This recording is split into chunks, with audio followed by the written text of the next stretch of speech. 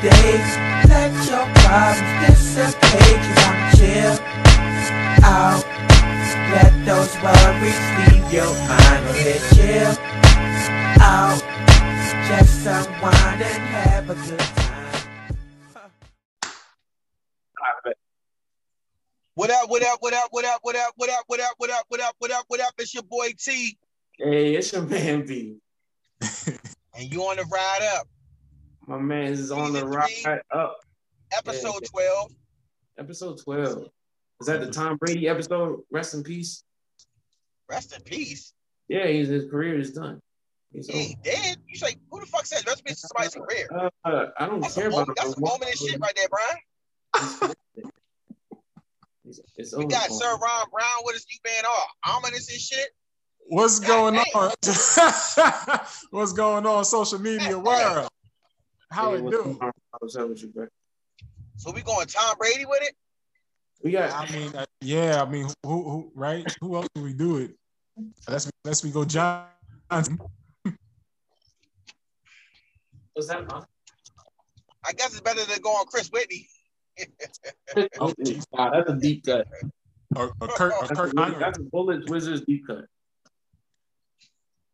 That's an Easter egg right there for the Wizards. Was that an Easter egg? We going Tom Goat Brady episode? Okay. Let's go Thomas Brady on that. I mean, I feel listen, because he didn't won so much, I'll let that slide because I would prefer to be the bad man's episode, but it is what it is. Oh, bad man.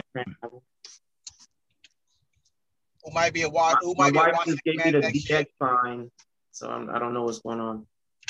All right, fellas, we got a lot of shit to get into. Let's get into it. Got a lot of things to talk about.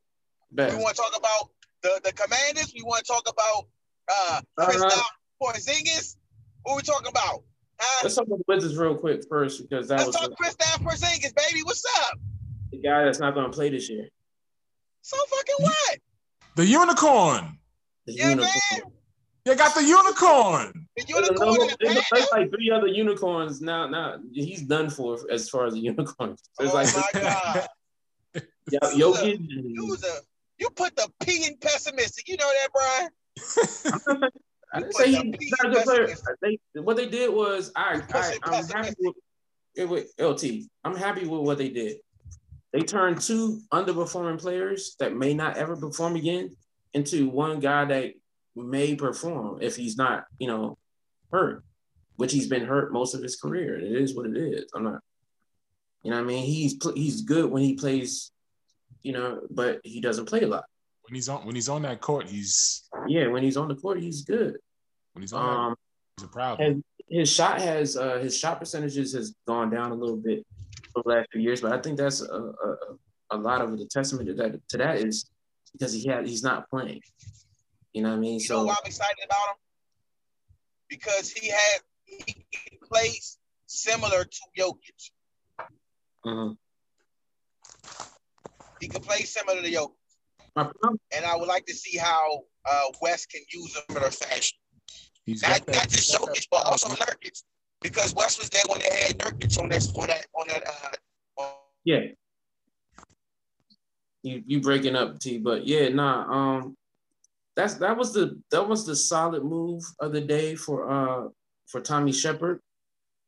We can talk about Kristaps when you get back on, but is that me or y'all? Is that I don't know. I don't have anything on. I think T got stuck, but that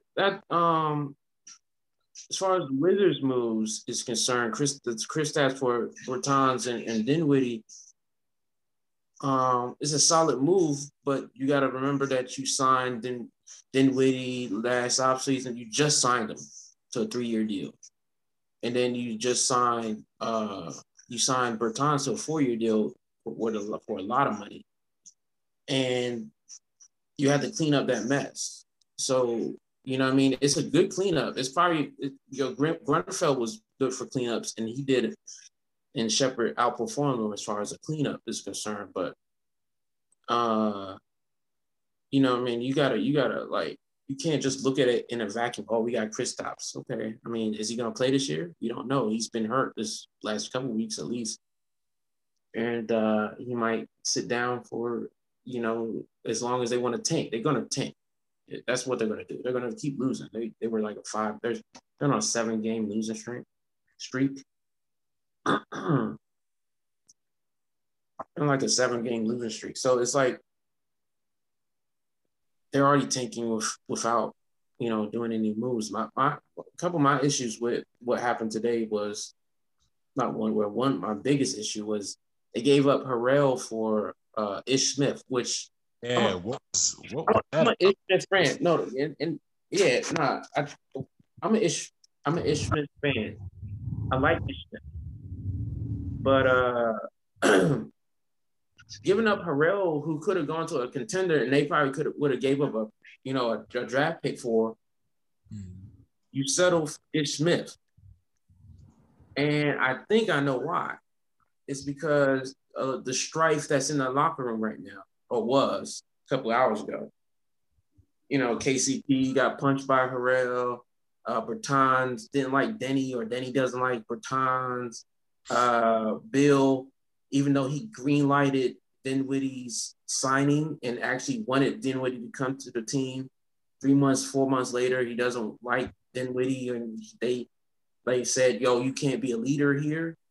And even though there's a leadership vacuum on this team, obviously, because you go 10-3 and the wheels fall off like this, that means to me, and it all falls apart. It was like everybody's on either social media or in the media news talking about their displeasure. That to me, it spells a lack of leadership. If things are getting out on social media, in the news, there's a lack of leadership. But that's when you're supposed to circle the wagons. And the wheels fell off the wagons. That's a problem. To me, that spells a bigger problem on that team than just talent. You know what I mean? So, like, yeah, cool, Dinwiddie's gone because he didn't play well with Bill. But why? Why didn't he play well? Bill is the common denominator in the last 2 years. Tommy Shepard is a common denominator in the last 2 years. Ted Leonsis is a common denominator in the last 15, 18 years. So, like, we just got to look at it at a bigger scope. Like, I don't want to look at the trees and miss the forest. The forest is there, and it's an enchanted forest that's got some weird magical spells that, you know, I mean, we need to look at before we actually get hope again. I had hope at 10-3. That's not going to happen again. Not going to happen again. Win 50. So much hope that you said. I did say. And you know why? And this is why I'm hard on them right now. And I'm hard on these trades. Because I still feel that way. They were a deep-ass team. They were a deep-ass team. And they should not have gone from 10-3 to 23-28 or not, 8 or something like that, wherever they're at now. But were these trades to free up more PT for, you know, guys like Denny and guys like Rui? I don't know, because Kristaps, if Kristaps was going to play this year, they all play the same position. Denny plays the 4. Except for he's a lot better. Denny plays the 4. Rui plays the 4. And so, what I'm saying is, can you mix up the front court now? I mean, maybe can you stretch the front court now, because Kristaps is more of a stretch guy, right? He can go 5. He can be a 5. You still got Bryant, and you still got Gafford. So that's one of the reasons why they had to move Harrell or move one of the 3 guys, because Bryant came back. Right. And, I'm sorry. Bryant came back, and trash. And Gafford was still there. So, and Gafford's talented. So they had to move Harrell because he was, to me, I don't know if you heard what I said to you. It was like, they had to break up the toxicity in the locker room. I think that was a problem this year, especially when the shit just fell out. The wheels came off on that 10-3, and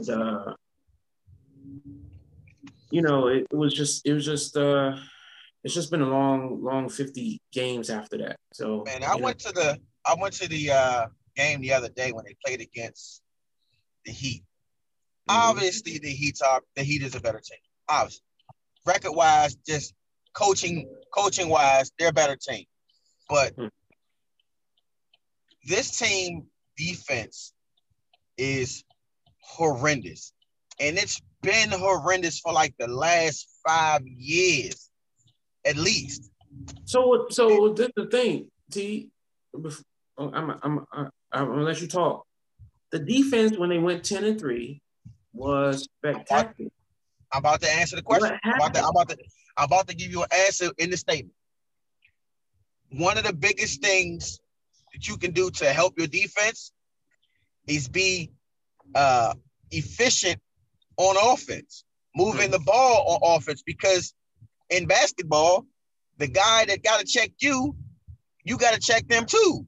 Transition. So if you are moving the ball around and making the defense move, they're not as good or they're not as fresh on the other side of the court. Right. Look, I mean, listen, I love Bradley Beal, so I don't want to point the finger at Bradley Beal. I'm going to point the finger at him. Completely.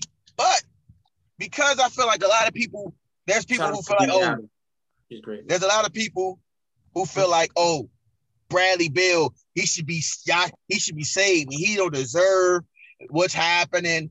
And it's like there's no culpability for this dude. Listen, I was saying it last year. I pointed out plenty of times. Watch Bradley Beal on defense. He's so thirsty. He's one of those guys thirsty to make plays where he don't just focus on his man. He leaks off and leaves his man wide open. And that stresses the defense. When you're scoring, you're shooting good. A lot of those guys were shooting well. Not Bertans. Bertans was never shooting well. But everybody but Bertans was shooting well. Mm-hmm. Was shooting well. So that makes your defense look a little better. Threes. They weren't, as a team, they weren't hitting threes even early. Even that. Well, they were scoring. I said they were scoring the ball. They were scoring. They're one of the best offense. They were best. In the 21st century basketball, you got to hit your threes. If you're not hitting but they were scoring though. Yeah, and they had, and that helped. But also, who you're playing helps as well. You know who you're playing now. So you take some of the games they were losing. They were losing to the teams that defend well. They were losing to the team. When they played against the Heat played good defense, and they didn't need a name to knock down a shot. It wasn't a name. It was a player with the ball, knock it down. Didn't matter the position. Bro, they had Redmond knock down a three. He's a backup center. He gets like 10 minutes a game. What I'm saying is, I don't know how to wrap this the Wizards trade session over. I just say it was a good cleanup by Tommy Shepard. It was a good cleanup, and I don't know how else to explain it. You know what I mean? It's they got rid of Harrell for Ish Smith and a prospect, and then they got rid of two bad. I don't know how bad Spencer Dinwiddie is as a contract. I just think he didn't play well with Bradley Beal, and I don't like that. Like, I don't like saying, like, yo, fam, he didn't play well with Bradley Beal, but he just wanted him on his team as the guy. Bradley Beal wanted him on his team as the guy. What is you wanted a guy on your team. Now, 6 months later, you don't want him on the team anymore. That's weird. That's strange, bro. And I don't know, man. But that's is that not the makeup? Is that not the makeup of this league now? What do you mean? They're too chummy. Okay, so yeah, we can go to the Marcus wanting. I want my buddy on my team. Yeah. Well, that's another thing. KCP, Kadavius Caldwell Pope, is a friend of Bradley Beal, and he did not get traded today. He didn't get traded today, and why is that? Like, because he has some trade value, and he probably should not be on his team next year. But he's a friend of Bradley Beal. He might not be on the team next year. He may or may not be, but like he's still on the team. He had more trade value today than he does in the draft. What is the status on Bradley Beal though? What is he? What he has a player option. So in the offseason, he can decline his player option and then sign for another max deal worth $240 million or $240. That's like 245 or something like that, right? Something like that, somewhere in that way. And if he signs elsewhere, he can get a year less, which is about $180 million. He can leave straight up without like we can sign and trade him and give him his 240, and we get something mildly with compensation. But so he's looking at 60 mil a year. 60, yeah, it's a 60 drop. Yikes! He wants the 60 mil, and that's why he's still here. He wants that. He wants that 240. That's why he's still here. And Ted Leonsis likes him because he's this like mild man. I don't want to call him a good Negro. I swear I don't. I don't want to disrespect that. I'm not trying to disrespect him. But I don't think Ted Leonsis liked John Wall as the face of the franchise when John Wall closely affiliated with more hood lifestyle. With gang, he was a gang affiliated person. Obviously, he threw up bees on the court several times. Like this is a thing for him. Identity wise, in your guys' opinions, you guys see them on a daily basis. Who is the second and third option solidified? For this squad. Obviously, Beal will be the first option, right? So for you guys, who would you like to see take more of a commanding lead in the second and third? There's nobody on this team that I would say that's solidified. Wow. That's a problem. Is that not a problem? Yeah, it's an issue. It's an issue. Kuzma, maybe. Kuzma. As second? The guy I probably wouldn't trade. Yeah, he's a second option. That's the guy I wouldn't trade. Unless there's a good haul back for him. Everybody on this team is open. And who would be third? I mean, would that be Kristaps? I haven't seen him play. Ideally, but I'm saying ideally. I mean, when he's on the floor, he would be the second or third option. Yeah. He'd be second. He'd be probably the second option. It's a team deep with guys that can be. You know what I mean? Yeah. Rui can be a good player. He has and I said this when he was drafted. He has a high floor guy, low ceiling. He's gonna be whoever he is. Okay. And they drafted another guy, Denny, who's gonna be a good defensive player. And if he develops a left hand, he might be a great defensive player with a good offensive option. He's a high floor, low ceiling guy. Mm-hmm. Pittsburgh, they just drafted him last year. High ceiling because he can be definitely develop into a 3-and-D guy, and he has a low ceiling. They didn't go. The problem with Tommy Shepard when he drafts is I don't know what they do with their scouting, but they definitely don't try to shoot. They don't hit they're not trying to hit the half point. They're not trying to hit a half-court shot. They're not trying to hit a home run. Yeah. They're trying to bunt. They're bunting. Yeah. And that's what they did for the last 3 years. They bunted. My wife is throwing gang signs at me. She's got the big bees up. Anyway, I don't know what's going on. She's throwing the bees up? Yeah, I'm about to die. She got the hit on me. She got on set. They just set. You're doing good. You're doing good. Nah, we good. No. I want to get to the James Harden shit because fuck the Wizards. Oh damn! Jeez. Like we can go back to my Ted Leon Fitzgerald little clip and we can just replay it. He failed again. You failed again, bro. Your man. No, wait. Davis Bertans was his biggest re-signing and his biggest contract, and then secondly, his second biggest contract was Spencer Dinwiddie, and they're both gone on February 10th, 2022, after 2 years. So what?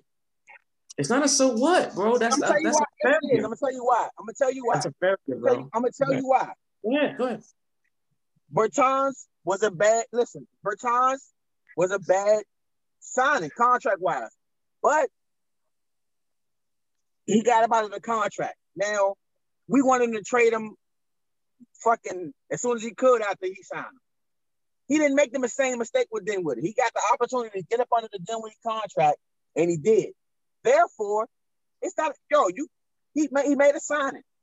That shit happens. A lot of times, the ego, like a Brunfield would have doubled down on Dinwiddie. And I'm not trying. What I don't want us to do is use Brunfield as the measuring stick on how we grade Shepherd. And I do believe that we have done that to a degree, but there's other GMs who make those same mistakes. They basically, I made this decision. Let me double down because I don't want to look like a fucking idiot. No, he didn't do that. He used Spencer Dinwiddie and fucking Davis Bertans. Dinwiddie was a borderline all-star last year, but he's not an all-star player in general. Bertans is supposed to be a sniper. He ain't sniping nothing. The dude, if he dug up his nose and flick a booger, the shit would land on his finger. That's how bad he is. Yikes. No, I agree with you. I agree with you. Things for it. So, therefore, he's still the jury. I'm gonna say the jury is still out, but he's not. What I like about Shepherd is he's not afraid to make the trade, bro. He knew the type of hell he would go under by trading John Wall.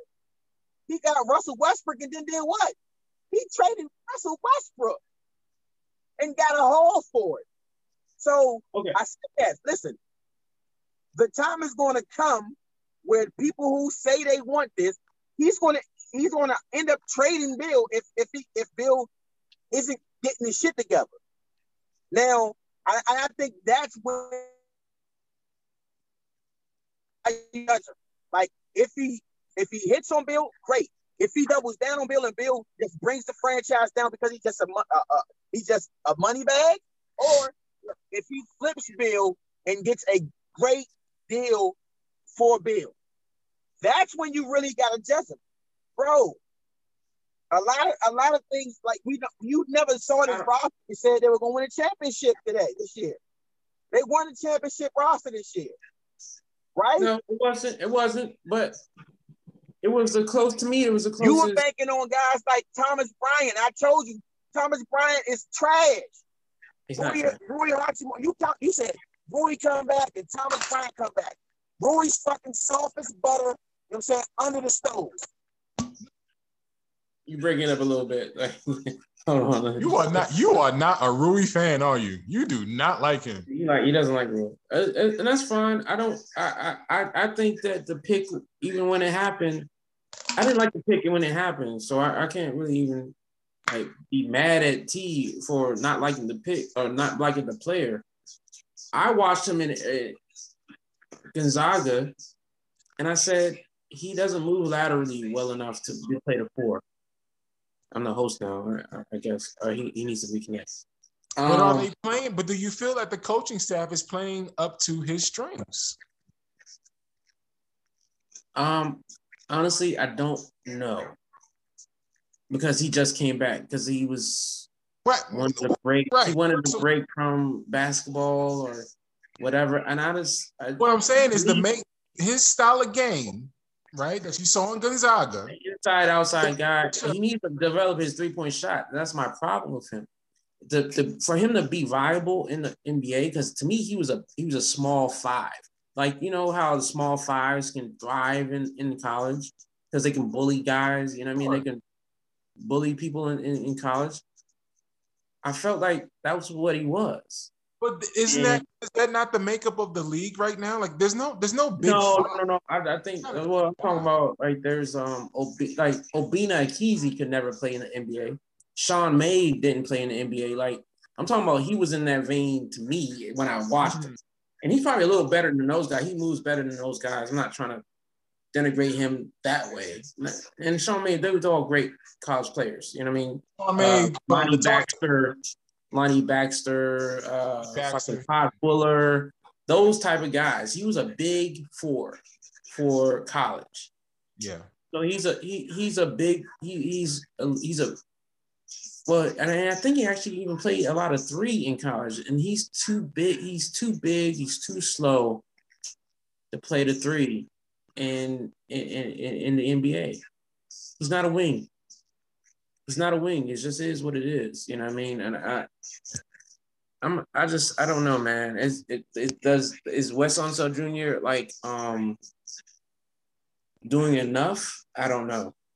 I would love to see what this is just I don't, this kind of just came to me. I would love to see what Hakeem could do with him. Just throwing that out there. Word. No, I would love to see what Hakeem could do with him, because I think he's teachable.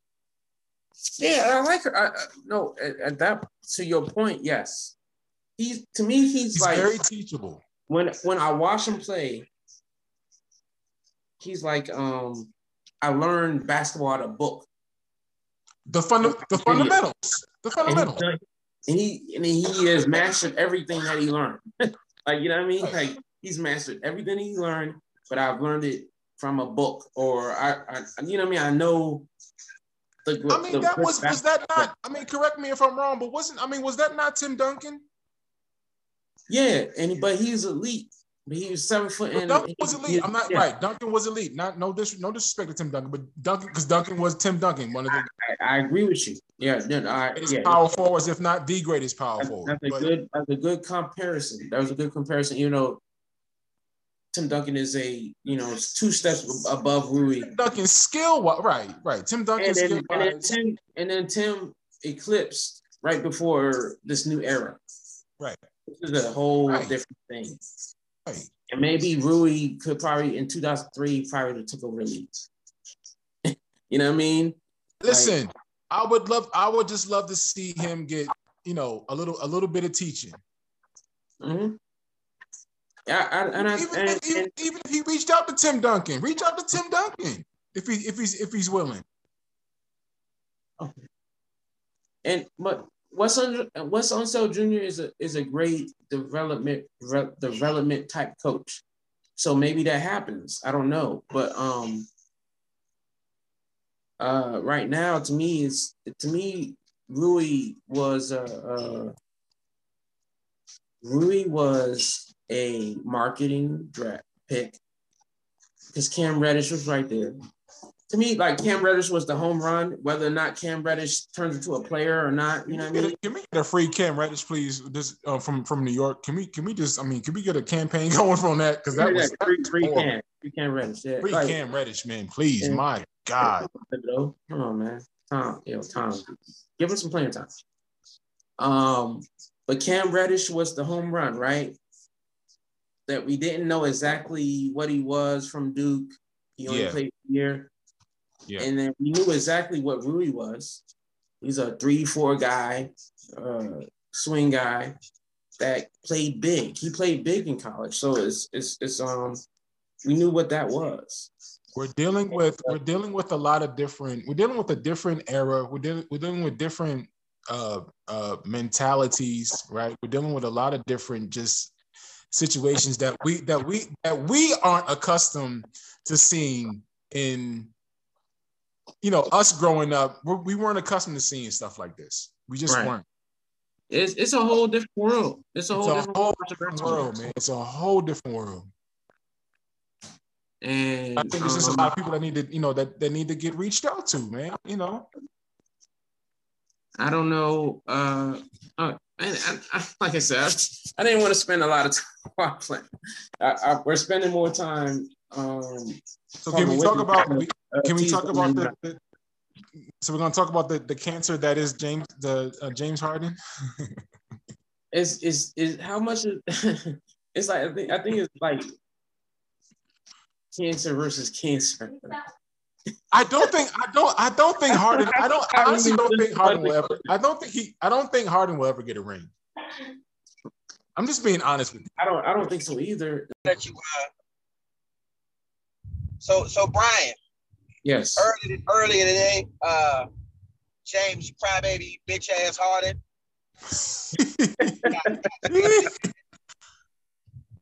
He makes me want to shave my beard off, is what I'm trying to say. No, you'll look like him without a beard. I think I look better than him without a beard. Listen, I look better than him with or without a beard. Let's just look, man. He got the millions of dollars. He's out with. He's on that. He's. You know what? Funny. What's funny, man? Because I think.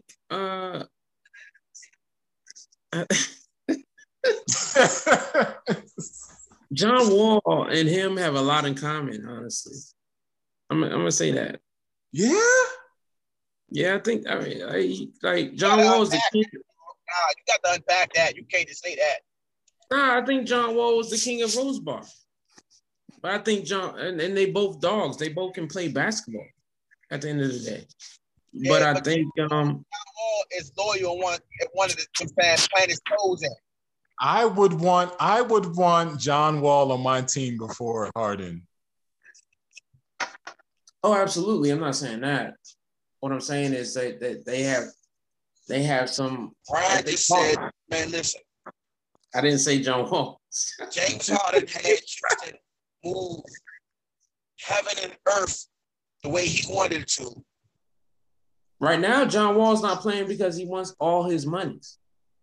That's it. That is one thing. Like he can get a buyout right now. He's not stopped. Like the Rockets would be happy to buy him out at like 75% of his contract. Well, they try to move him to LA, right? LA, yeah, LA declined it. There was some rumors, but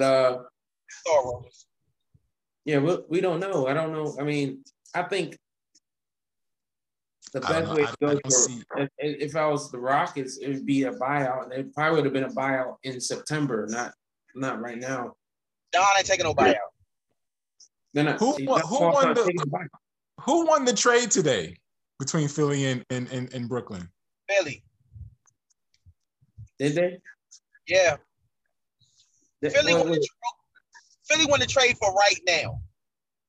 Because what Philly was able to do was get rid of somebody who's not in their future, who wasn't like they were already mentally done with Ben Simmons. So moving Ben Simmons, moving the unhealthy Seth Curry, the picks go in Brooklyn's favor, but for right now, they're trying to win right now. So we're talking for the right now. You save them because so is Brooklyn.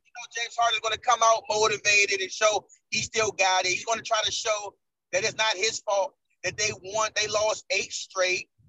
He's going to be on his best behavior from a basketball standpoint, just like he was when he went to Brooklyn. Yeah. Does Philly reach the NBA Finals with this squad? No, neither one of them are better than the Bucks today. Neither one of them are better than Miami today because they play better as a team. I'd venture to say I would put money in a 7-game series on the Bucks, on the Heat, and on the Celtics against either one of those teams. Mm-hmm. I agree. Because they play as a team. I would say that the Nets have a better chance out of anybody against the Bucks. other than the Heat. But I like Ben Simmons, passing to KD, passing to Kyrie. I like Ben Simmons as a big, handling the ball and being able to distribute to KD and Kyrie. Kyrie can't play at home. So you basically hoping on a 7-game series so he can play 3 of the games. Yeah, that's crazy, bro. They're gonna lift that. They're gonna lift that. They're gonna lift that. I think they're gonna lift that mandate soon. But yeah, I agree. That's fun. That is true. You know, it's crazy in the world where you mandated to have to take a vaccine, and I'm not saying whether I'm vaccinated, but that doesn't me being vaccinated personally has nothing to do with my opinion or whether or not it should be mandated. That's one thing.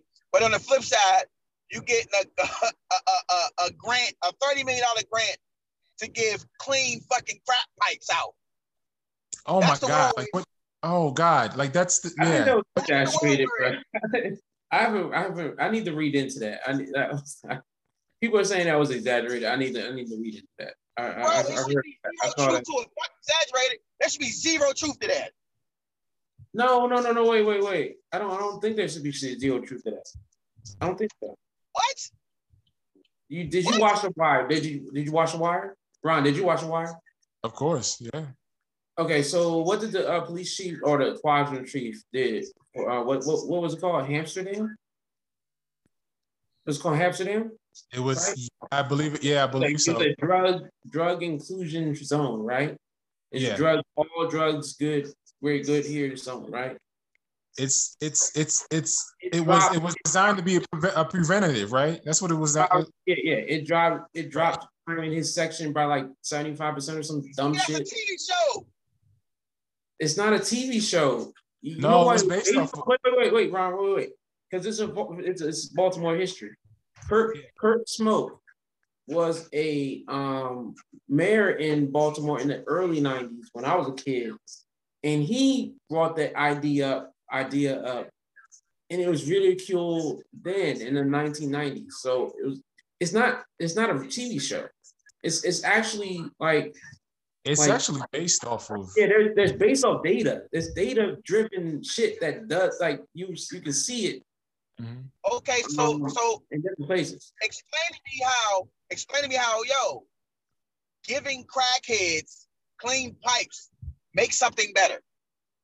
I think it's clean pipes for methamphetamine heads, but it's more so. But yes, but there's more for methamphetamine heads than crackheads, especially in 2021. But what is it? I don't know exactly. I don't know exactly I don't know what it is exactly. I saw some things online and I didn't look into it, so I didn't know. I didn't know it's gonna come up this.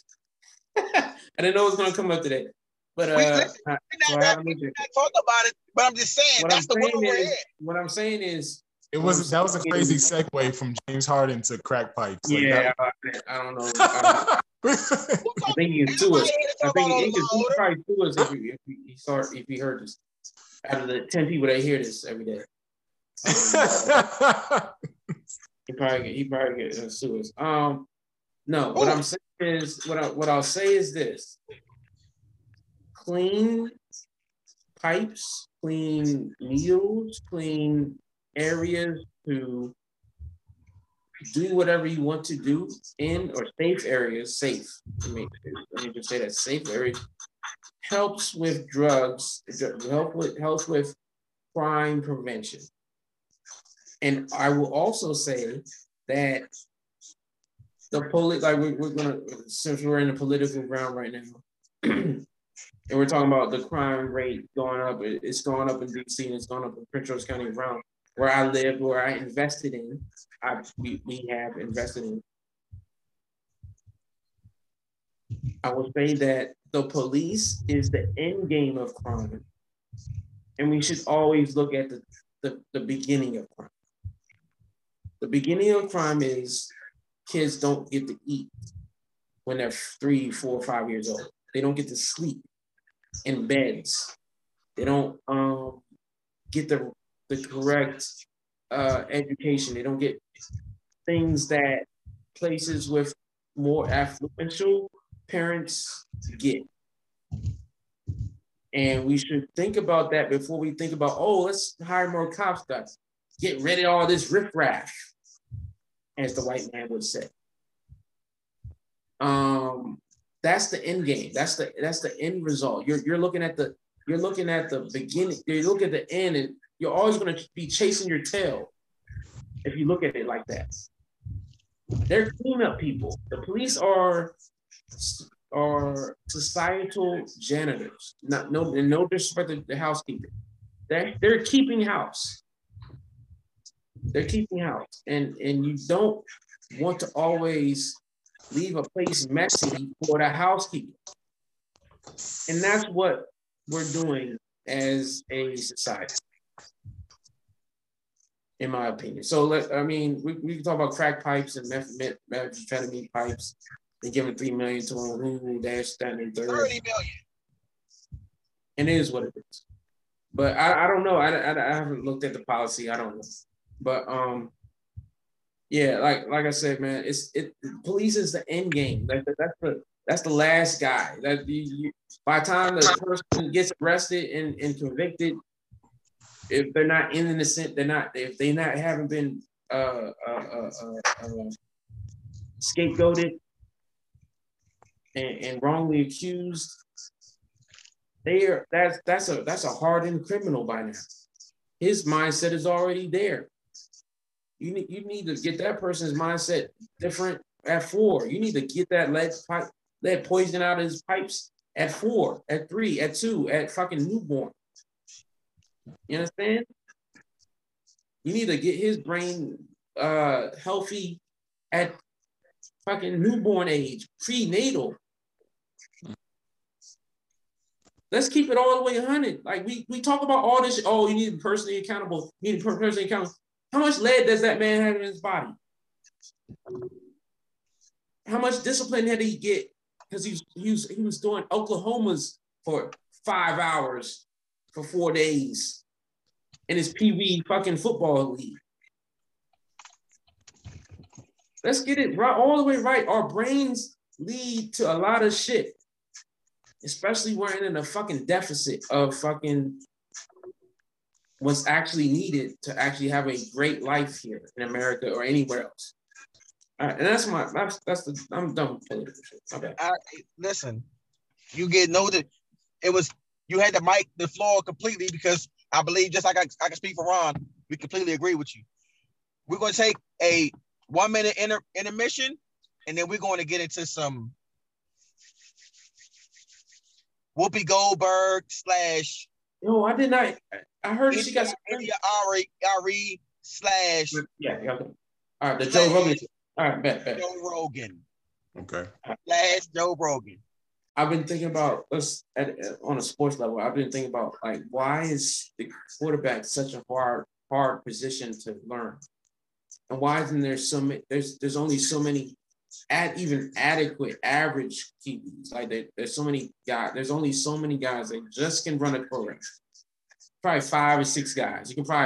There's probably 3 guys. There's Aaron Rodgers. There's this guy. This guy's coming up. There's like Justin Herbert, Russell Wilson, Lamar Jackson doing his thing. I like the boy that's in the Super Bowl this weekend, man. Burrow and like Joe Burr. Beasley. Joe Burr, man. So, and Tom Brady, he retired, but there's like 5 or 6 guys that are just even above average. It's probably there's the top tier, Pat Mahomes. My bad, Pat Mahomes there too. Oh yeah, Pat Mahomes, yeah. You call him elite, whatever you want to call him, elite. Then you say above average, like Stafford, who's in the Super Bowl, of course. And probably 4 or 5 other guys. You can debate who those guys are. Mm-hmm. Mm-hmm. And there's the touch below. There's the average guy, right? Right. So a guy like Kirk Cousins to me is average because he can have whole streaks where he's above average. Even maybe hits the elite. He hits the elite level. But then there's Then there's whole streaks where who is this guy? He'll have like 4 or 5 amazing games. Then it's nothing. And then the rest of the season is just like, who is this guy? Yeah. Who is this guy? Why is he? What's happening? Why is he even right? Yeah. So what I wanted to do. Good question, man. Listen. I have so many. There's a lot of layers. There's a lot of layers on that onion, B. For me, there's a lot of layers on that onion, man. Especially what I feel about about the black quarterback. To be honest with you, So what I wanted to do was there's a QB coach who does that works with a lot of black. He's a black guy. He works with a lot of black prospects. Okay. We work with Griffin, work with Jackson, work with a couple guys. You know what I mean? And I wanted to DM him and see if I could get him on record, not even on the episode. I don't want to get him on. I just want to have a conversation with him to get him on record. Get your journalism on. Yeah, I'm trying to. I want to try to get a journal approach to this to this episode that we're going to build, and get him get his ideas on. Because my thing, I'm thinking, yo, why can't you just get a quarterback that can get to average level? What is average level? Why is that process repeatable? You know what I mean?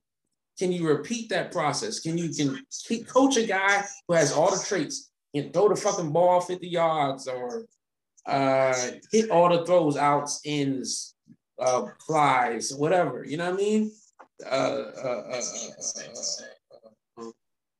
Reading the defense. Read defenses. Like how do you being able to audible? Can you make that process as repeatable as possible? Of course, there's variables. It's a human nature game, right? Yeah. But can you make that process as repeatable as possible? Like how do you do that? That's what I wanted to ask. His name's Quentin Avery, right? So he's been on a couple of other podcasts. I want to pick his brain on that. And then honestly, I mean, a lot of that honestly fitting into the right system. There's a bunch of it's a lot of layers, B. Variables that come together, right? It's a lot of layers, man.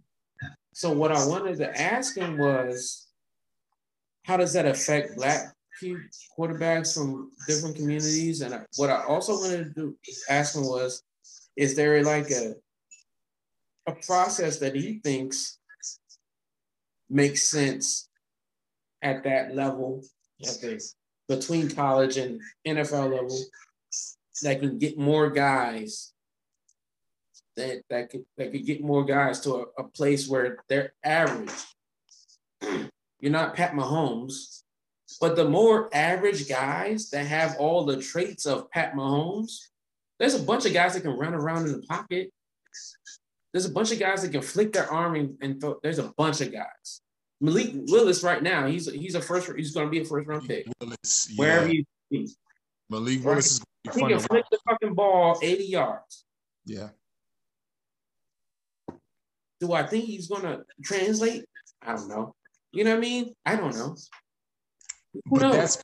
That's where, right? That's where. Golly, man, I would love. Robert Griffin III was good in his first year. He can flick the ball 80 yards. His release was as fast as anybody in the fucking league. What is it? Like, is it the release? Is it arm motion? Is it the thought process? Like, where do people go wrong first? I just need to know, man. As far as on technique level, you're saying? Yeah, is it technique? Is it coaching? Is it the system that this one particular guy goes through? Well, it's no different. I don't think it's any different from. You look at somebody. You know what? The game evolves, right? The game changes. The game evolves. Yeah. Look at somebody like even somebody like a Steph Curry. Yeah. You know what I mean? He's shooting the ball 40 plus feet out. And it looks like he's just launching it. No, that's skill though. That's skill. Mm-hmm. That's skill. But to somebody that's just right. He just looks like he's just launching it. But there's a skill behind it. Yeah, like I mean, Gilbert probably was one of the Gilbert was another one. Gilbert had the same thing. Yeah, so it's just like because my team is looking for a quarterback. The quarterback they had, it was a backup quarterback, obviously, but like so many teams are so desperate. There's so many teams so desperate for quarterback talent that it's like it can't be. How is this not a repeatable process? So why is it you can find a defensive tackle in the 6th round that can be a Pro Bowler? You know what I mean? Yeah. Okay. Yeah. But I can't find a quarterback, like a backup quarterback at that. You can't find a quarterback because you're disrespectful. What's that? You're disrespectful. That's why you can't find a quarterback. Oh wow, I'm the disrespectful one. Yeah. Okay. You wanna know how you disrespectful? You came out your mouth. What? You came out your mouth and said. What I say? Yeah, plenty of quarterbacks that got what Patrick Mahomes has. That's disrespectful. If you look, wait. You're talking about everything that he has 5 years in. I'm not talking about there's a lot of guys that can be running in the pocket. You limit him, Brian. You limit him to moving in the pocket and can sling the ball around. That's all he does. I said flick the ball 80 yards with the release that he had. 80 yards. If it's that simple and it's that many Patrick Mahomes. I didn't say it was that simple. I didn't say it was that simple. I'm asking the question. Why can a guy there's a bunch of guys that can move just like Pat Mahomes moved in college, right? Just like him. Because obviously it's just like him because Pat Mahomes got drafted at 10 or 15, right? In his draft class, right?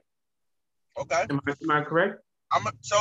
He wasn't the number one, was he? You know why? Because of that same thinking. That same thinking. Was he Trevor Lawrence? The same thinking. The thinking of, he's doing what everybody else do. Then that means you're not paying attention to what he does do that nobody else does. Listen, Tom Brady went in the 6th round because they were focused on the wrong shit. But if you watch Michigan football and you watch Tom Brady when he played, he showed you that he was at least better than a 6th round draft pick. So focusing on to have an agile quarterback is a great asset. Well, they focused on a lot of wrong things with Brady. Like let's be honest. Like he wasn't athletic. He wasn't athletic looking. He wasn't liked. Yeah, he didn't have Tom Brady wasn't liked. Number one, you go to a college where you have a lot of rivals. Right. And he wasn't liked within his own college. Okay, cool. Pat Mahomes is an outlier. Cool. Yes. Can I talk about Josh Allen? No, you could. Now, had you said Lamar Jackson, that one okay. Let's talk about Josh Allen. Okay. 6'5" guy can throw the ball a ton. He was inaccurate his whole college career, but then all of a sudden turns accurate in NFL. Why is that not a repeatable thing? He has all the tools, like all the prototypical tools. He's Blaine Gabbert. He's Jake Locker. Why did they fail and Josh Allen didn't? Because I think that's where I think the layers get peeled because I think he went into the right system. He went into the right. There was a right culture there. They was like, yo, we don't have another choice other than to try to develop this guy. Listen, Josh Allen in a Jets uniform. He'd have failed. Yeah, that's called Josh Allen in a Jets uniform is Josh Rosen. Right. So what I'm saying is, so maybe Pat Mahomes wasn't the right name to say. because you can obviously do what you did and you know, like strike what I was saying down. But Josh Allen is what I'm saying. Okay. Why isn't that like Josh Allen obviously has separated himself, right? Into a top 5, top 6 spot in the NFL as a quarterback. Yeah. Why isn't a guy that several things come into play. Okay. One, obviously, the actual player's desire to be better, the ability to. We don't know that. We can't judge that. Okay.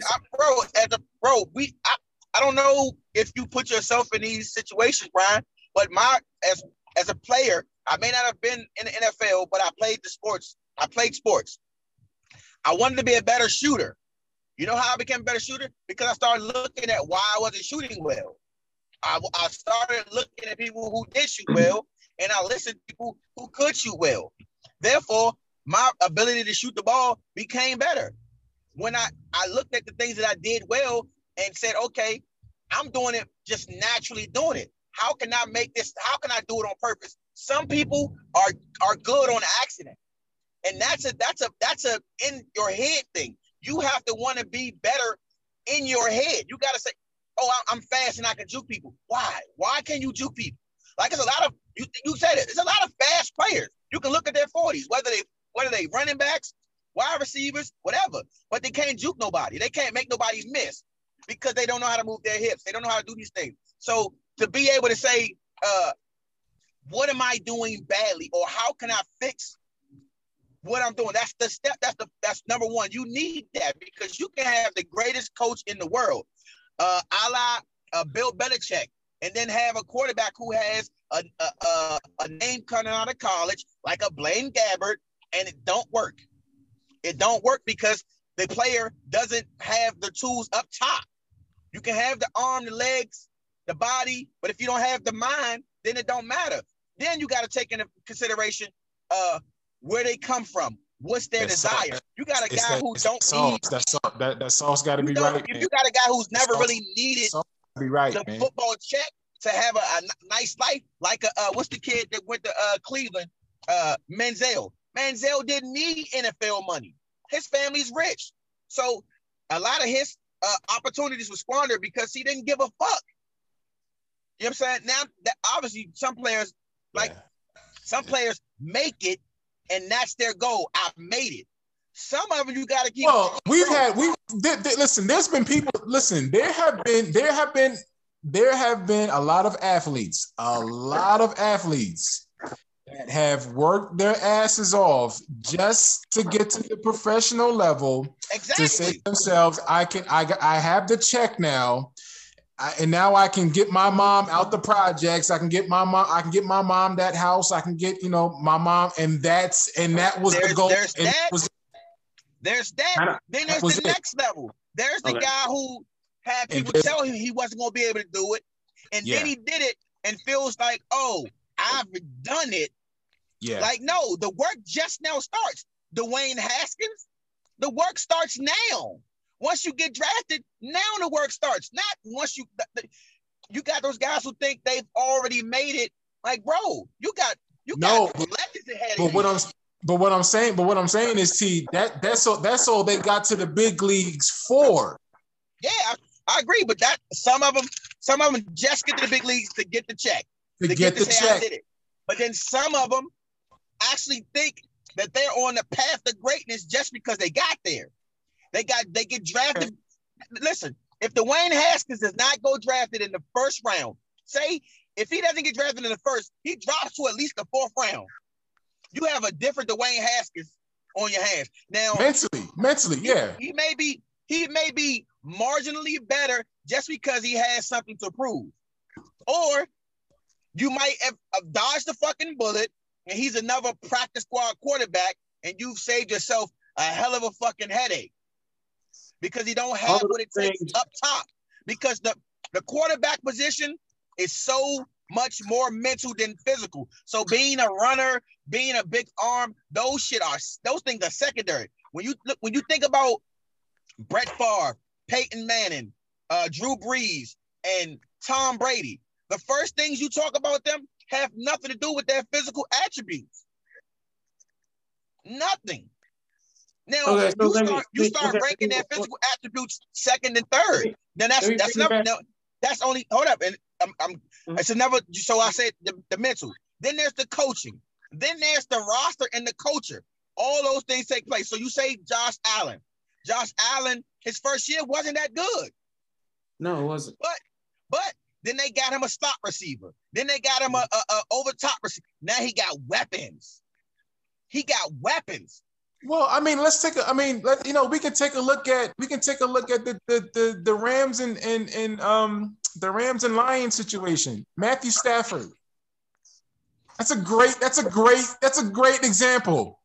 You pour him out of a bad situation. He's an above average quarterback that's better than Goff. Goff is probably an average guy.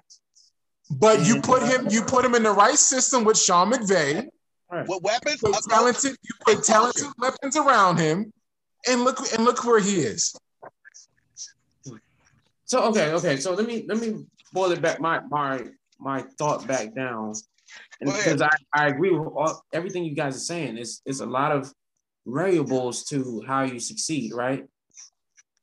My thing is, like, how did the Redskins, Washington football team, Commanders, whatever you want to call them now, find Gus Frerotte in the 4th round, and then 2 years later find Trent Green and like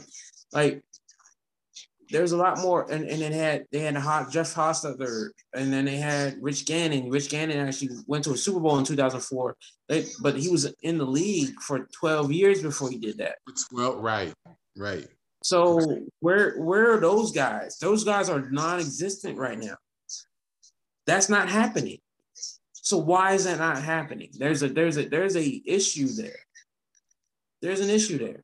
So like I think that all those things, everything you Ron and definitely T said, there's coaching, there's mental, there's the talent around, and all of those things, and then the attitude of the player itself. Yeah. All those things come into play. But I also feel okay. What I'm saying is this: you get all these talented guys. There's 100 talented guys. So there's probably 10 talented guys. It's just as to me 10. I'm just saying 10. Just as talented. I don't want to. Justin Herbert, just as talented as Justin Herbert, right? 10 guys. Because when I said Pat Mahomes, T went crazy. 10 guys can flick it strong, fast release, and can move and can anticipate in the pocket, right? There's 10 guys. Why does only 2 make it? Why does only 2 make it? I think there is and to me, yes, there's coaching. There's you wasn't a priority. There was the players' apathy. Those things all take into consideration. There's a parachute. There's a not a parachute, but a balloon. Whatever. What do you call it when you can land into a cushion? There's an inflatable balloon for that quarterback position. Yeah. That we can find. There's a bottom that's not past everybody's expectations or fail. You're out the league. Period. You're trash. You know what I mean? I think there's somewhere in there that says, hey, you're a backup or you're a starter that can get 5, can win 9 games. You know what I mean? Or 10 games now. It's the 10-7 league. It's a tough question, man, because you have somebody you got somebody like a Ryan Leaf, right? Somebody like a Ryan Leaf, right. Great example, right? You don't know what you don't know, right. And fortunately for me, in my career, I'm in the position to hire people or assist in hiring people. Mm-hmm. And that's a fact. I think I've been in 3 rounds of this, of that, right? Mm-hmm. And it's like they can tell you everything. Mm-hmm. You want to hear, Mm-hmm. It looks good on paper. Until you send the offer letter, they come in, they pass the background check, and they're in your building. That you don't know whether they can do or don't want to do what you know what I mean? Or, I totally get it. I totally get it. Yeah. You got guys that have a Ryan Leaf story, and you got guys that have a Kurt Warner story, right? And that goes exactly to what I was saying earlier. That goes back to that first piece. Like you, Brian, I hire people, and you sit down with them, and they tell you one thing, but their actions tell you something different. And that's how you judge. You judge people on their actions. Now, we as fans only see the on-field product. True. We don't see the practice. We don't see when you doing the film room and their eyes are wandering. We don't see them. We don't see how they are in film study. We don't see them in practice to see if they're practicing in-game stuff, or are they just throwing the ball? Like, what are they working on? Like, what are they doing with their free time? Correct, T. You're absolutely correct. Like this. You say that, but even at the backup level, why does a Mettenberger get multiple chances? Why does a Charlie White first get multiple chances? There's people that got multiple chances. That quarterbacks just get multiple chances. Because you know what it is, B? You know what it is? They don't. I'll tell you exactly what that is. They don't ruffle feathers. Bingo. They don't get to the team. They're a great teammate, or they're in the study room. They're doing things. They do not threaten the ego of the starting quarterback. Exactly, and they don't ruffle the feathers of the offensive coordinators and the head coaches. They come in and they're good boys, so to speak. Any situation where there's a quarterback controversy, it's because the backup. It's not just because the starter isn't playing well. It's because the backup quarterback don't want to be a backup. There's some back. Jason Garrett is a great example. Jason Garrett sat on the Cowboys bench his whole career behind Troy Aikman. This dude went on to be a head coach, so it's not like he don't know the game. Not saying he's a great head coach, but he has a winning record. But I'm saying he went on to be a head coach in the NFL, so obviously he knows. And that's a perfect example, even in the coaching field. Jason Garrett is not Barry Switzer. Jason Garrett was not Jimmy Johnson. Okay, Barry Switzer went into the Cowboy Stadium knowing that Jerry Jones was Jerry Jones, and he's like, "Yes, sir, absolutely, sir, I will play." You know what I'm saying? Like a lot of the NFL it's ego driven. It's hat in hand. You got to be a hat in hand type of person. And that's why it attracts so many. That's why it transforms so many of us in our communities to coons. Look at the positions. Say that again for the people in the back. Say that one more time for the people in the back, because that's all it is. It turns so many of us into coons. I'm gonna just keep it on it. It causes a lot of us to call other people coons. No. Emmanuel Acho doesn't say the Emmanuel Acho thing unless he plays football. But you're upside down for some reason. Your camera, I don't know why I'm upside down. But he's a vampire. Yeah, I'm morbid right now. There you go. Look, it turns people off code. It turns into Antonio Brown saying no white women. This would this would be a great segue for Brian Flores. We should bring. You know what? Listen, I think it's all tied in, because another element you got to recognize in that question you asked, Brian. Well, it's the backup question. Is you ask how they keep getting. You say how they keep getting chances. How they look plays a part, and that's in any profession, bro. I'm a great manager in my profession, but I know that a second somebody who's white or don't look black, or that they don't look urban, or don't look like they speak with a certain vernacular, they're likely to get a job a lot quicker and get paid a lot better and get treated a lot nicer without them earning it. They earn it based on the way they look, whereas we have to earn shit. So it goes into quarterbacking too. Out of all the coaches that got hired, out of all the coaches that got hired this past off season, their records did not even match Brian Flores' record. It was within a 2-year time span or something like that. A 2-year time span. Okay, so this is the funny thing. There was not a black head coach hired until after the Brian Flores lawsuit. There's that. Lovie Smith is a credible head coach. If his front office could have found him a quarterback, they probably would have won the Super Bowl. Rex Grossman, they were able to get Aaron Rodgers out of the fucking visit, maybe. He took Rex Grossman to the NFL championship game. Think about this that shit. This was the Bears you're talking about, right? Yeah, the Bears. Yeah. I'm talking about the Bears. He has another stop. He's in Tampa after that. But he's a credible head coach. He's a credible coach, and then he's a credible NFL coach. He's a good head coach. Fuck credible. He's good. But we all know what that is, right? I mean, we know what that is. We know what it is. What I'm saying. Let me ask you a question. This is something I've been thinking about.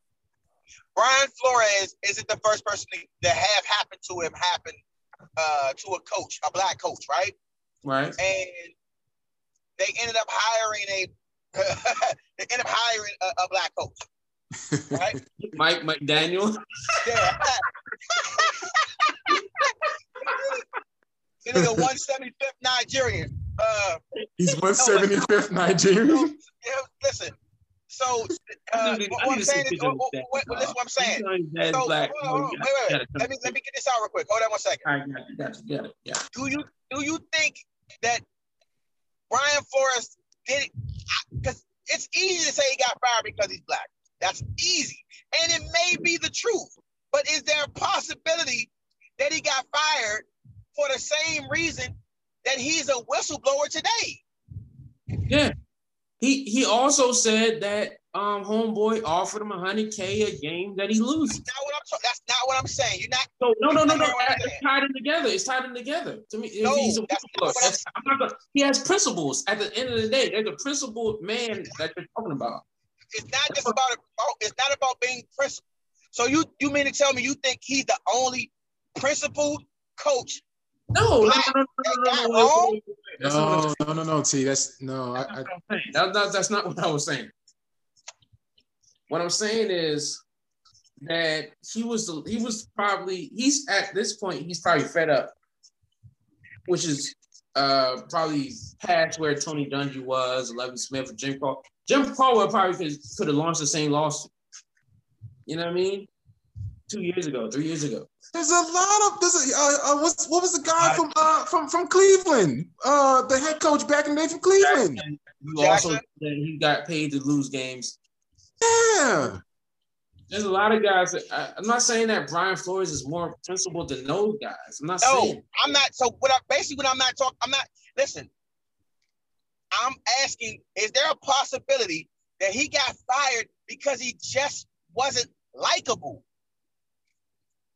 Yeah, black people aren't likable to some certain white people. There's a black person that's not likable to certain white people. It is what it is. What I'm saying is, I think that is a part of. Well, he obviously didn't have a Jason Garrett mentality.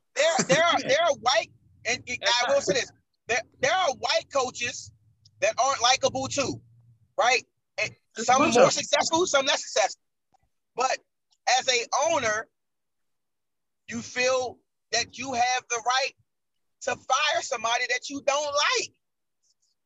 That's, you know what I'm saying? And it does not necessarily mean. Wait a minute. You're talking about not necessarily mean. And I'm not saying that it wasn't what it looked like. That's not what I'm saying. I'm merely playing devil's advocate at the moment and saying like, yo, there are people who, if you had to choose between two people, one of the motherfuckers you don't like for whatever reason, I'm gonna choose the opposite. Like, bro, you annoy me. because I don't like the way you clear your throat in the morning. I don't want to be around you. Okay, so that's cool, T, because even the GM is black in Miami still, right? We don't know if he's a Tom. We don't know if he's a Coon or whatever. We don't know. There's wait. Let me just say that. Wait. Before you respond, Ron, before you shake your head, T. We know. I mean, we know there's guys that don't like other black people. There's a lot of self-hatred in the black community, right? Am I wrong on that? You cannot like it, bro. To be self-hatred means you don't. But T, hold on, wait. Let me just get my thought out. Could Brian Flores have rubbed everybody the wrong way and got fired? Absolutely. The problem is we're drilling down on Brian Flores, right? We're drilling down on Brian Flores. The NFL at this point has 2.25 black head coaches right now. 2.8. No, wait. 2.8 black head coaches right now. So whether we drill down on Brian Flores or Dave or Cully or whoever the fuck else got fired as a black coach, doesn't fucking matter. Their practice. So Malcolm X says something, right? I'm gonna just say this. Malcolm X says, you stabbed us in the back with a 6-inch knife, right? You took it out 3 inches. And you're celebrating the fact that you took it out 3 inches. But you didn't take it out of the back. You didn't stitch us up. Yeah. The NFL system, the familiarity system, you don't have to be racist no more. Brian Flores could have been fired on principle. But guess what? The system's still racist. I agree. System's still racist. Yeah. That's not for debate. So it's not about Brian Flores. That's what I was talking about. That's what I was 2 weeks ago when I said Pete Medhurst and I'm fucking and all respect to Chris Russell and Pete Medhurst, well respected. They're journalists in their own right. I don't hate them. They're not racist. That's not what I was saying when I said it. What I'm saying is their fucking viewpoint is predictable. They'll look at it every time the same fucking way. They'll look at, I mean equality, but everybody needs to be judged in their own fucking light. No, that should not be. That should not happen. You know why? Because they haven't been for 80 years. How long has the NFL been around? 100 years now? Or something like that? Yeah. It hasn't been. So there was a quota for white men, which meant all 32 teams or 28 teams or 26 teams, 24 teams, whatever the fuck it was, at any given time, all the head coaches were white. Why? But that was, if we get some credence to a black coach, when it's a 70% fucking league of black people, it's you're doing a affirmative action. You're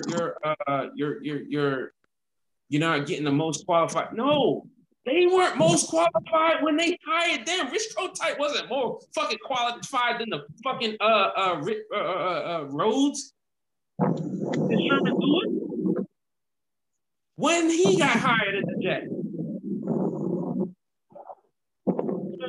Y'all, we talking about Brian Flores. Brian Flores should get another opportunity. He should, because he wasn't a bad head coach. He might have rubbed everybody the wrong way. Why did he? We don't know that. We're not in the Dolphins front office right now. We weren't in privy to their owner, GM, head coach conversations about Tua Tiger. I agree. Everything you're saying, I agree with. Like again, like you hitting that nail right on the head right now, Brian.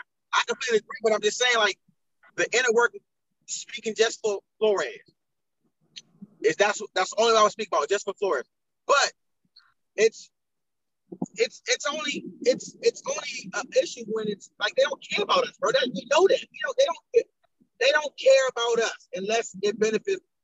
Case in point, Whoopi Goldberg, segue, Whoopi Goldberg gets suspended for 2 weeks for saying that she misspoke, but she said that the Holocaust wasn't about race, it was about inhumanity. And what she really meant was it wasn't just about race, it was about both. Racism and him being inhumane. But when it's okay to disrespect black folk, Joe Rogan, somebody who I love watching Jeff Rogan. I love his stand-up. Yeah, let's talk about Jeff Rogan. He came up, listen, so I'd given him I didn't stress about the fact that he was saying nigger. Because the context of the word, he wasn't calling somebody nigga, he wasn't referring to somebody nigga. He was talking about what somebody was saying. And that's they. You pause, and I agree with you. Joe Rogan, in those individual times, wasn't calling anybody the N-word. I'm gonna be Chris Darton here. I'm just say the N-word. You be right. I'm just say that while I'm talking about Joe Rogan, when I talk about myself, I'm gonna say what I because I don't like the N-word. I don't even like the euphemism of the N-word. What I'm saying is, people, right, okay, so we'll tease back. Because it looks like him when he says it. Nobody's like, whoa, relax. And he's on his own platform. So nobody's going to say, yo, what you doing? You know what I'm saying? There's nobody in there pump his brakes. But the difference is, cool. he grew up in a time when you can say it in context as a white man. You can say it in context as a white. Oh, wait. And I'm not trying to give him no bail. I'm not shooting him no bail. What I'm saying is he can say it in context, and I've heard other white people say it in context. I don't have an issue with that, honestly. Like, what are you gonna call Nas's N album? What are you gonna call it? White man? My thing is this. Say it. It's like, I'm Delroy Lindo. I'm Delroy Lindo. Say it. I'll say it with you. But you right. Yeah. So there's a certain level of arrogance to you saying it in request. Yeah, exactly. That's the problem. You hit that. That's what it is. Because listen, you did say it within context. You weren't calling some black person a nigger. Right. But you could have just said the N-word. And everybody knew what the fuck would have known what you were talking about. So it wasn't like you peel back any onions, no layers. You just show that you're arrogant. And you're on your own platform, you're making a lot of money doing what you do. So to the point where now you're talking about neighborhoods and you said there's a black people and you refer to them as the planet of the apes. Yeah, that's crazy. And then what makes it even worse, and it's breaking my heart, is that now you have other white comedians, you have comedians coming out. Listen, I'm not saying you gotta cancel somebody, but you it's okay to check a nigga. Yeah. It's your friend, you can check them. Don't post a picture of Joe Rogan and Dave Chappelle or Joe Rogan and fucking Donnell Rollins and be like, oh look, he's an app. No, motherfucker, you're not an ally if you say shit like that. Whether you racist or not, nigga, that's some racist shit. And here's the thing, dog. Somebody should slap the shit out you for it. Since Spotify not going to suspend you or fine you for saying some racist shit, you did MMA fucking videos. All right, fine. And let's find an MMA. Let's have John Bones Jones pull up on you and slap the shit out you then. Since you tough. Wait, Spotify didn't. Spotify has done nothing to Joe Rogan. So India Ari was like, yo, y'all pay that dude money. What the crazy part is, Spotify is built off the music artists, but the music artists are getting pennies compared to the people, the content creators like Joe Rogan. It's ridiculous. That's a whole nother topic. And I was with. I actually saw the compilation that she posted on her IG. I seen that nigga that where he said nigga like 50, 60, 70 times or whatever it was. And I seen it already. I was like, damn, he got that Quentin Tarantino syndrome, where he wants to say it so bad that he gives himself the cushion. Like there's like I wasn't saying it because I wasn't calling you that, or I wasn't calling black people that. I was just saying it. I just want to say it in open air, right? That's to me, that's the Quentin. That's why I don't fuck with Quentin Tarantino, even though I know he's a great filmmaker. I know he's gonna. If I don't say that, I agree on that. I don't like that part. I don't like that part about Quentin Tarantino. It's obvious that he's writing himself into these places. He's writing himself into these characters so he can say nigger. It's obvious. He's done it for 15 films. That's all that is. That's all it is. He places himself in these conversations. He literally wrote Django just to. He literally wrote Django just to. Shit, bro. It's not a dead nigga storage. Hey. And it was fun. Well, you know what? It was crazy about it. That scene is fucking funny. That scene is fucking hilarious. But I also know, I'm like, yo, fuck Quentin Tarantino, because I know that he did that just so he can say that shit. Yeah. I know it. Yeah, he could have gave that line to Sam Jackson. He could have been like, yo, man, I know no dead nigga storage. He knew what he was doing. Yeah, because he wanted to belittle the black character and also say the N-word while he was at it. Anyway, what I'm saying is this. What are we talking about? We're talking about Joe Rogan. So Joe Rogan, I'm okay. We'll kill it.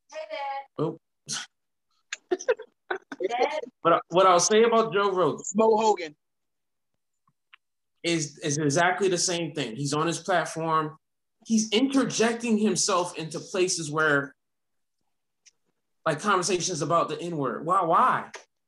Why is any white person in their life think about this shit that much that you say it 70 times?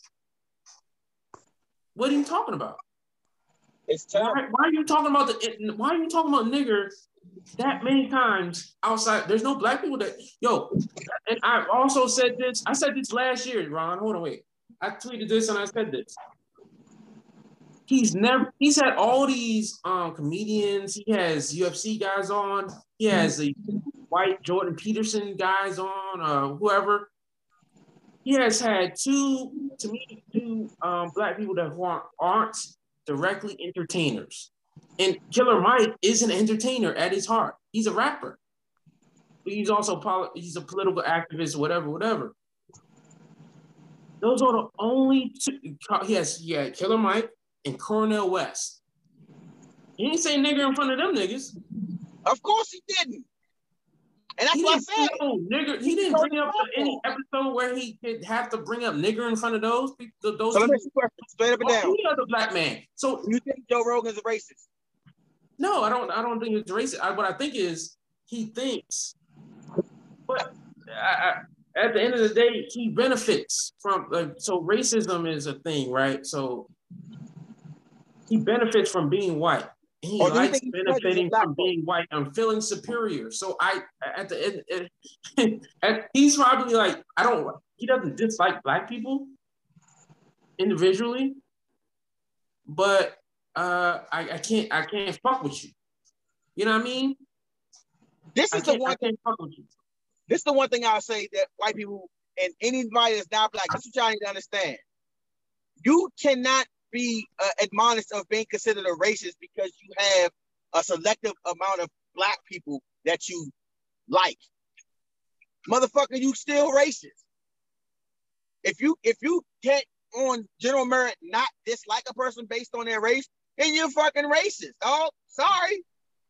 So cool. Okay, you cool with Dave Chappelle. Who the fuck wouldn't be cool with Dave Chappelle? You winning if you cool with Dave Chappelle. You winning if Dave Chappelle will come on your show or know your name. So that you don't get any points for being cool with one of the more popular people in the fucking country. Sorry, no points. None at all. No. what I'm saying is, okay, yeah, and I agree. Like even to that, he said, I think he was talking to Wyatt Cenac in that clip where Wyatt Cenac said he was biracial, and this man came out of his mouth and said, "Oh, that's the best of both worlds. You have the body of a black man and the mind of a white person." He realized said that to that man. Wow. I think that's all. Wait. And you know what he does? There's nothing else to say after that. He said he had the body of the black man. He has the best of both worlds, a body of a black man and the mind of a white person. That's what Joe Rogan said? Joe Rogan said that, and he immediately said, "Oh, that's racist. I shouldn't have said that." He said that right after that, right? But why the fuck does that go to your mind at the beginning of the fucking thing? Why do you allow yourself to say that to somebody? Just for clarification, because I really don't. I mean, I don't really pay attention to Joe Rogan. I honestly don't give two fucks about him. But I think Joe Rogan's funny. I think I know nothing. I'll be honest. I know nothing about him. I know nothing about Joe Rogan. I know of him. I just don't know. I know nothing about him. So how much? Huh? Check out his last Netflix special. He's funny. Yeah, he's funny. I'm not, but okay. On a scale of 1 to 10, shock value wise, is he like a Howard Stern? No, he's not. He's not a shock jock. He's not a shock jock. Okay. No. Okay. Not in my opinion. He's see. Here's the thing. He comes off as somebody just keeping it real. Yeah, okay. Fair minded. He's a realist in a sense. But you come across a lot of white folk who paint themselves as realists when underneath you peel them layers of paint. There's that superiority complex. Yeah, there's a superiority. So you dance. It's a thin line between just being, you think you are superior. Obviously, you think you're a superior race, even if it's just mentally. You still think you're a superior race. To be wholeheartedly honest, outside of that that Chappelle skit that he was in, I know nothing about him. I know nothing about this man. So I don't. Why are we talking about Chappelle? Did you see this? See that he kept the affordable housing out of his neighborhood in Ohio. Like he kept affordable housing out. Yes, he threatened to the government in Ohio, the little town that he lives in, that if they continue with the developer to make like affordable housing, then he'd pull out of any investment and move from. He would move. And I thought that was crazy. I never heard anything about it, but it came out the last 2 days, bro. So I'll put it in. I'm gonna look into that. That's. Did he give a reason? Did he give a reason for this? Other than, I don't know. That's what I had to listen to like the. No. Yeah, I'll hold my opinion until he has the opportunity to respond to that type of shit. Yeah. Well, I mean, he spoke at a town hall meeting and said and reiterated. He said that to the city council or whatever, the town council, whatever it is, that were developing the or helping the developers, whatever, and wanted the certain percentage of that housing development to be affordable.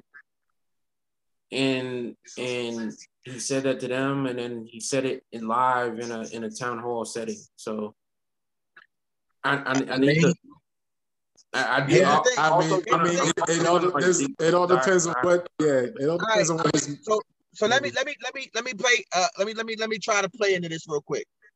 So the people who I've seen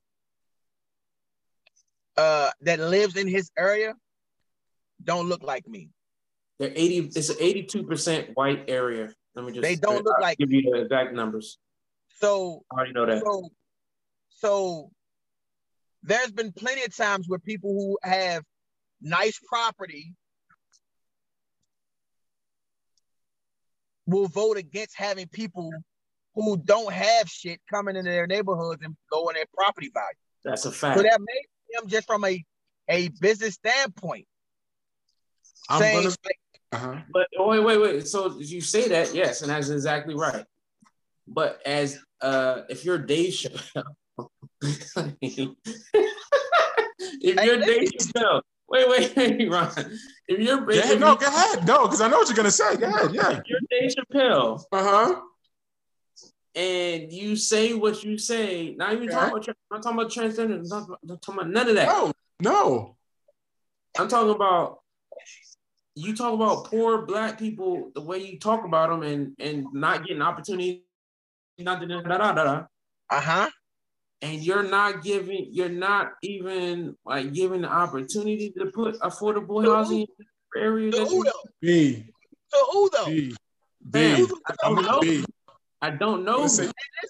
You don't know who. We don't know who. We don't know if the people from the black people say, "Yo, I want to go to Yellow Springs, Ohio," and this is this affordable housing that's coming up. How often do broke black people fucking migrate? Look, broke black people don't fucking migrate. Black people migrate all the fucking time. Broke ass black people in DC. That's here. No. Guys, there's two things. Broke black folk do not migrate to fucking 80% majority white folk that's rich. They don't do it. DC was 80% black. It's 50% black right now. Where do those poor black folk go? Where did the poor black folk go from DC? Where did the poor black folk go from DC if it's 50% black right now? When it was 80% 15 years ago. They went to Maryland. They went to Waldorf. Exactly. So that's migration. It ain't the same. Right. It is exactly the same. That's what I'm saying. Cleveland is a 65% black town, city. What I'm saying is, if those people, if there was a group of fucking black people from fucking Cleveland and said, I want to go to Cincinnati or where the fuck. We gotta factor in three things, guys. We gotta be really honest about this. We can't. This skin is beautiful. This skin is beautiful. But we gotta be honest right now. Number one is Dave Chappelle. You can't tell this man. There's nothing this man cannot say. There's nothing. There is nothing that this man cannot say. Okay. That's number one. Number two, we do not take care of nice things.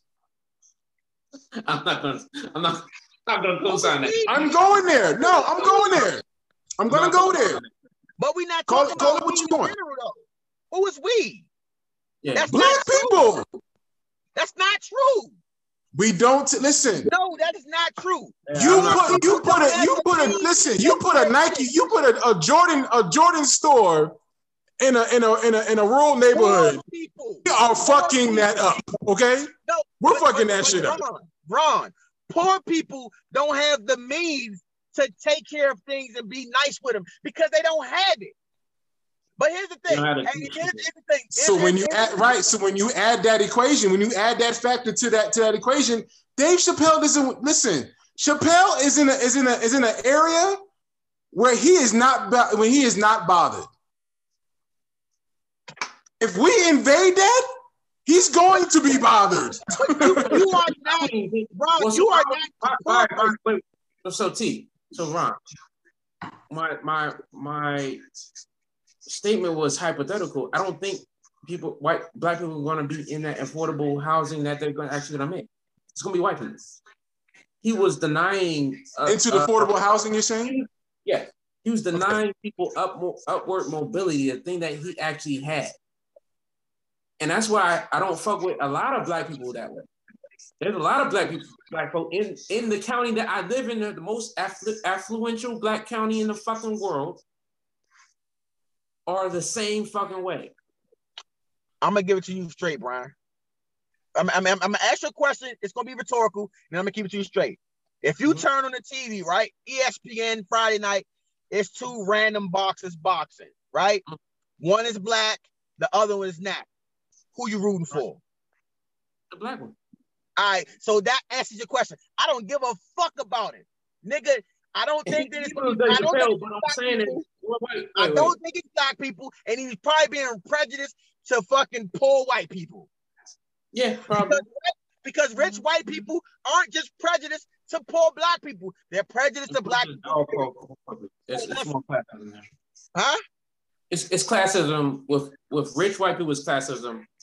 There's classism and racism. Hey, let that man stir his drink, baby. Stir your drink, Dave Chappelle. Hands down. At the end of the day, I don't think that's the way to go, man. I don't think that's the way to go. That's not. I don't think that's how you respond to wait. So do they not vote? Do Dave Chappelle have political power? Is it not up to a vote? Because he got that fucking affordable housing shit pulled. So you think it was just Dave? Exactly. He got that shit. He got the shit pulled, right? Hey, he has political power. Absolutely. His cousin Ben Jealous was a candidate for fucking governor in Maryland partly because of how much fucking Dave Chappelle got behind his fucking campaign. Yeah, At some point, to answer your question, yes, he does.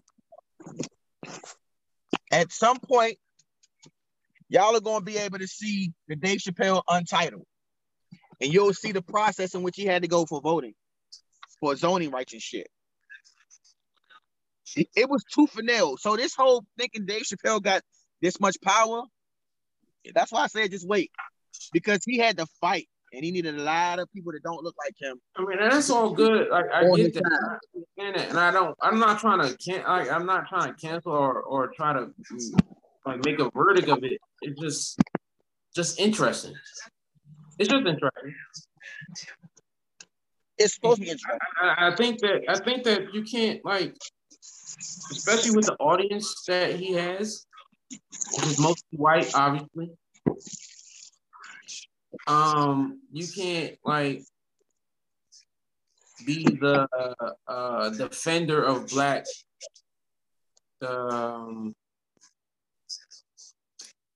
what do you say, black the black community and the defender of the poor black community in general, like in particular and specifically, and then defend yourself, like, and then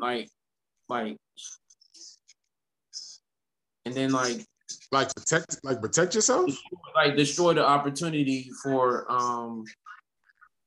affordable housing. Like, affordable housing one place is affordable housing everywhere. I think that's where you can, because that's happening everywhere. White people are denying, they're grouping together and, you know, like, keeping affordable housing out of a lot of areas, even in Washington, D.C., which is still 50% black. Still, to this day, even though it was 70, 75, 80% black 20 years ago. Yeah, it's gone down, huh? Yeah, and no, it's not Chocolate City no more. It's Montreal. Wow. So what I'm saying is, like, those areas that were white or whiter, and there's black areas that are white now, and they're denying more affordable housing in those areas. So what you're doing is modeling after the white people who gentrified those areas. You're modeling yourself after that. So what I'm saying is, in my opinion, if and I'll go back and you know and look at everything he said. If I'm gonna model myself after white liberals and deny affordable housing and halfway houses and second chances to black people, while I'm saying Black Lives Matter, then there's an incongruity there. There's a disconnect. There's a disconnect. And I can, you know, you can talk about, you can have a business that he spent a lot of money to hold what he has there in the real estate. You know what I mean? That he's gonna build he wants to do. I think he wants a restaurant there and wants to do some other things. But I don't think, first of all, I don't think the affordable housing that's one little neighborhood is going to affect that. But also, that you got to look at how you and how your power is wielded as a person with the platform you have. It is what it is.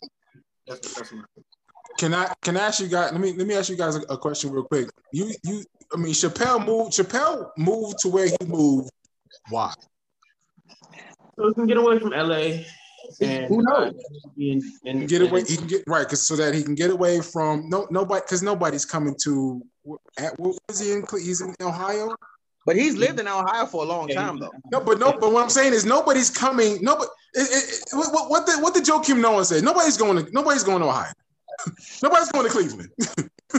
Like nobody's going there to visit. Yellow Springs, the town's called Yellow Springs. It's what Joe Kim Noah said about whatever Joe Kim Noah said about what he said about Cleveland and Ohio. When they were playing against the Bulls in the playoffs back in the day. Nobody's going there. Right. So. You're not going to draw. You don't want to draw any type of attention to where I'm living. How far is that neighborhood from where he is? No, he's right there. That's his neighborhood. That's his town. The town. Right, and that's what I'm like. If everything is good and everything is cozy, do you want change? So here's the thing. That's obviously you want to think about those things, right? If you live in a comfortable area, right? Uh-huh. And you have a platform, you have a voice to say something, and you don't want change. If everything's going, if the neighborhood, if the community, if everything's going good, you don't want nothing to ruffle feathers, nothing like that. Would you want change? I think there's. He's gonna show this.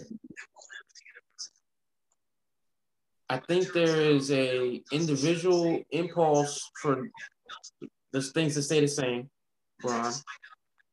Then there's if you're a person who does what Dave Chappelle does, who build himself on a social platform, semi-activist or wants to bring awareness to things that the underprivileged have gone through, right? Mm-hmm. Mm-hmm. There is a certain sense that you should probably get out of the way of change, especially if it's for the betterment of people less that has less than you. And I understand that. And I understand that. At some point, go ahead, T. I'm sorry. No, I think y'all listen.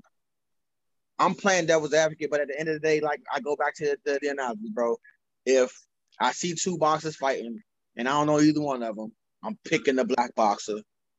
Just because the whole point of it is just because. That's 100%. Yeah, just because.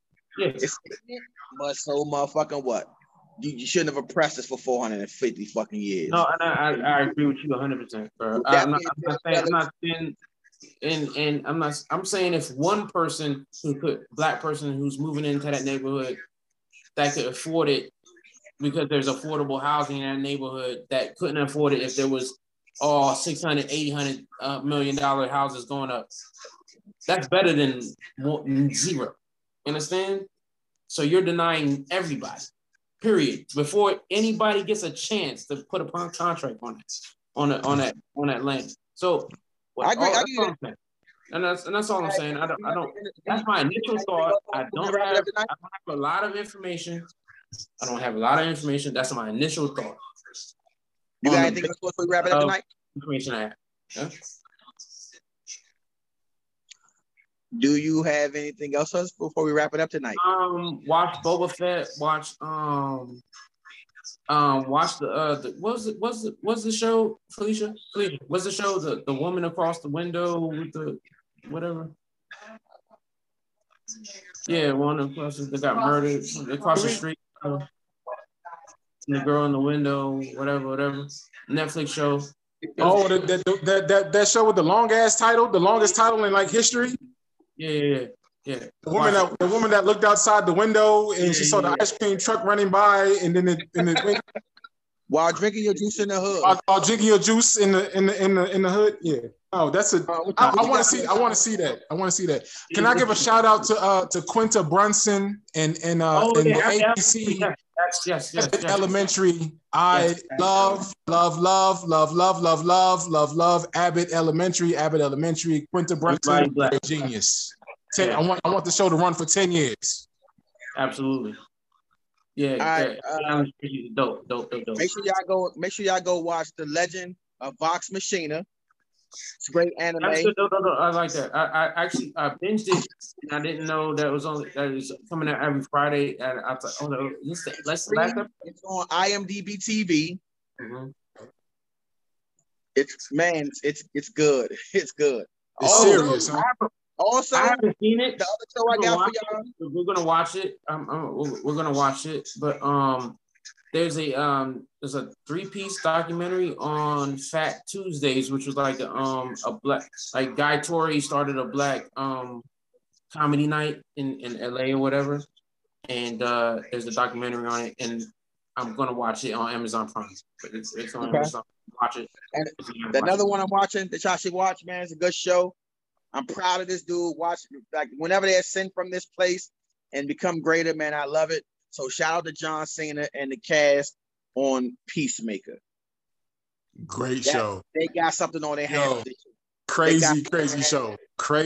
Yeah, Peacemaker is crazy. Yeah. With that being said, fellas, you want to ride up? 1,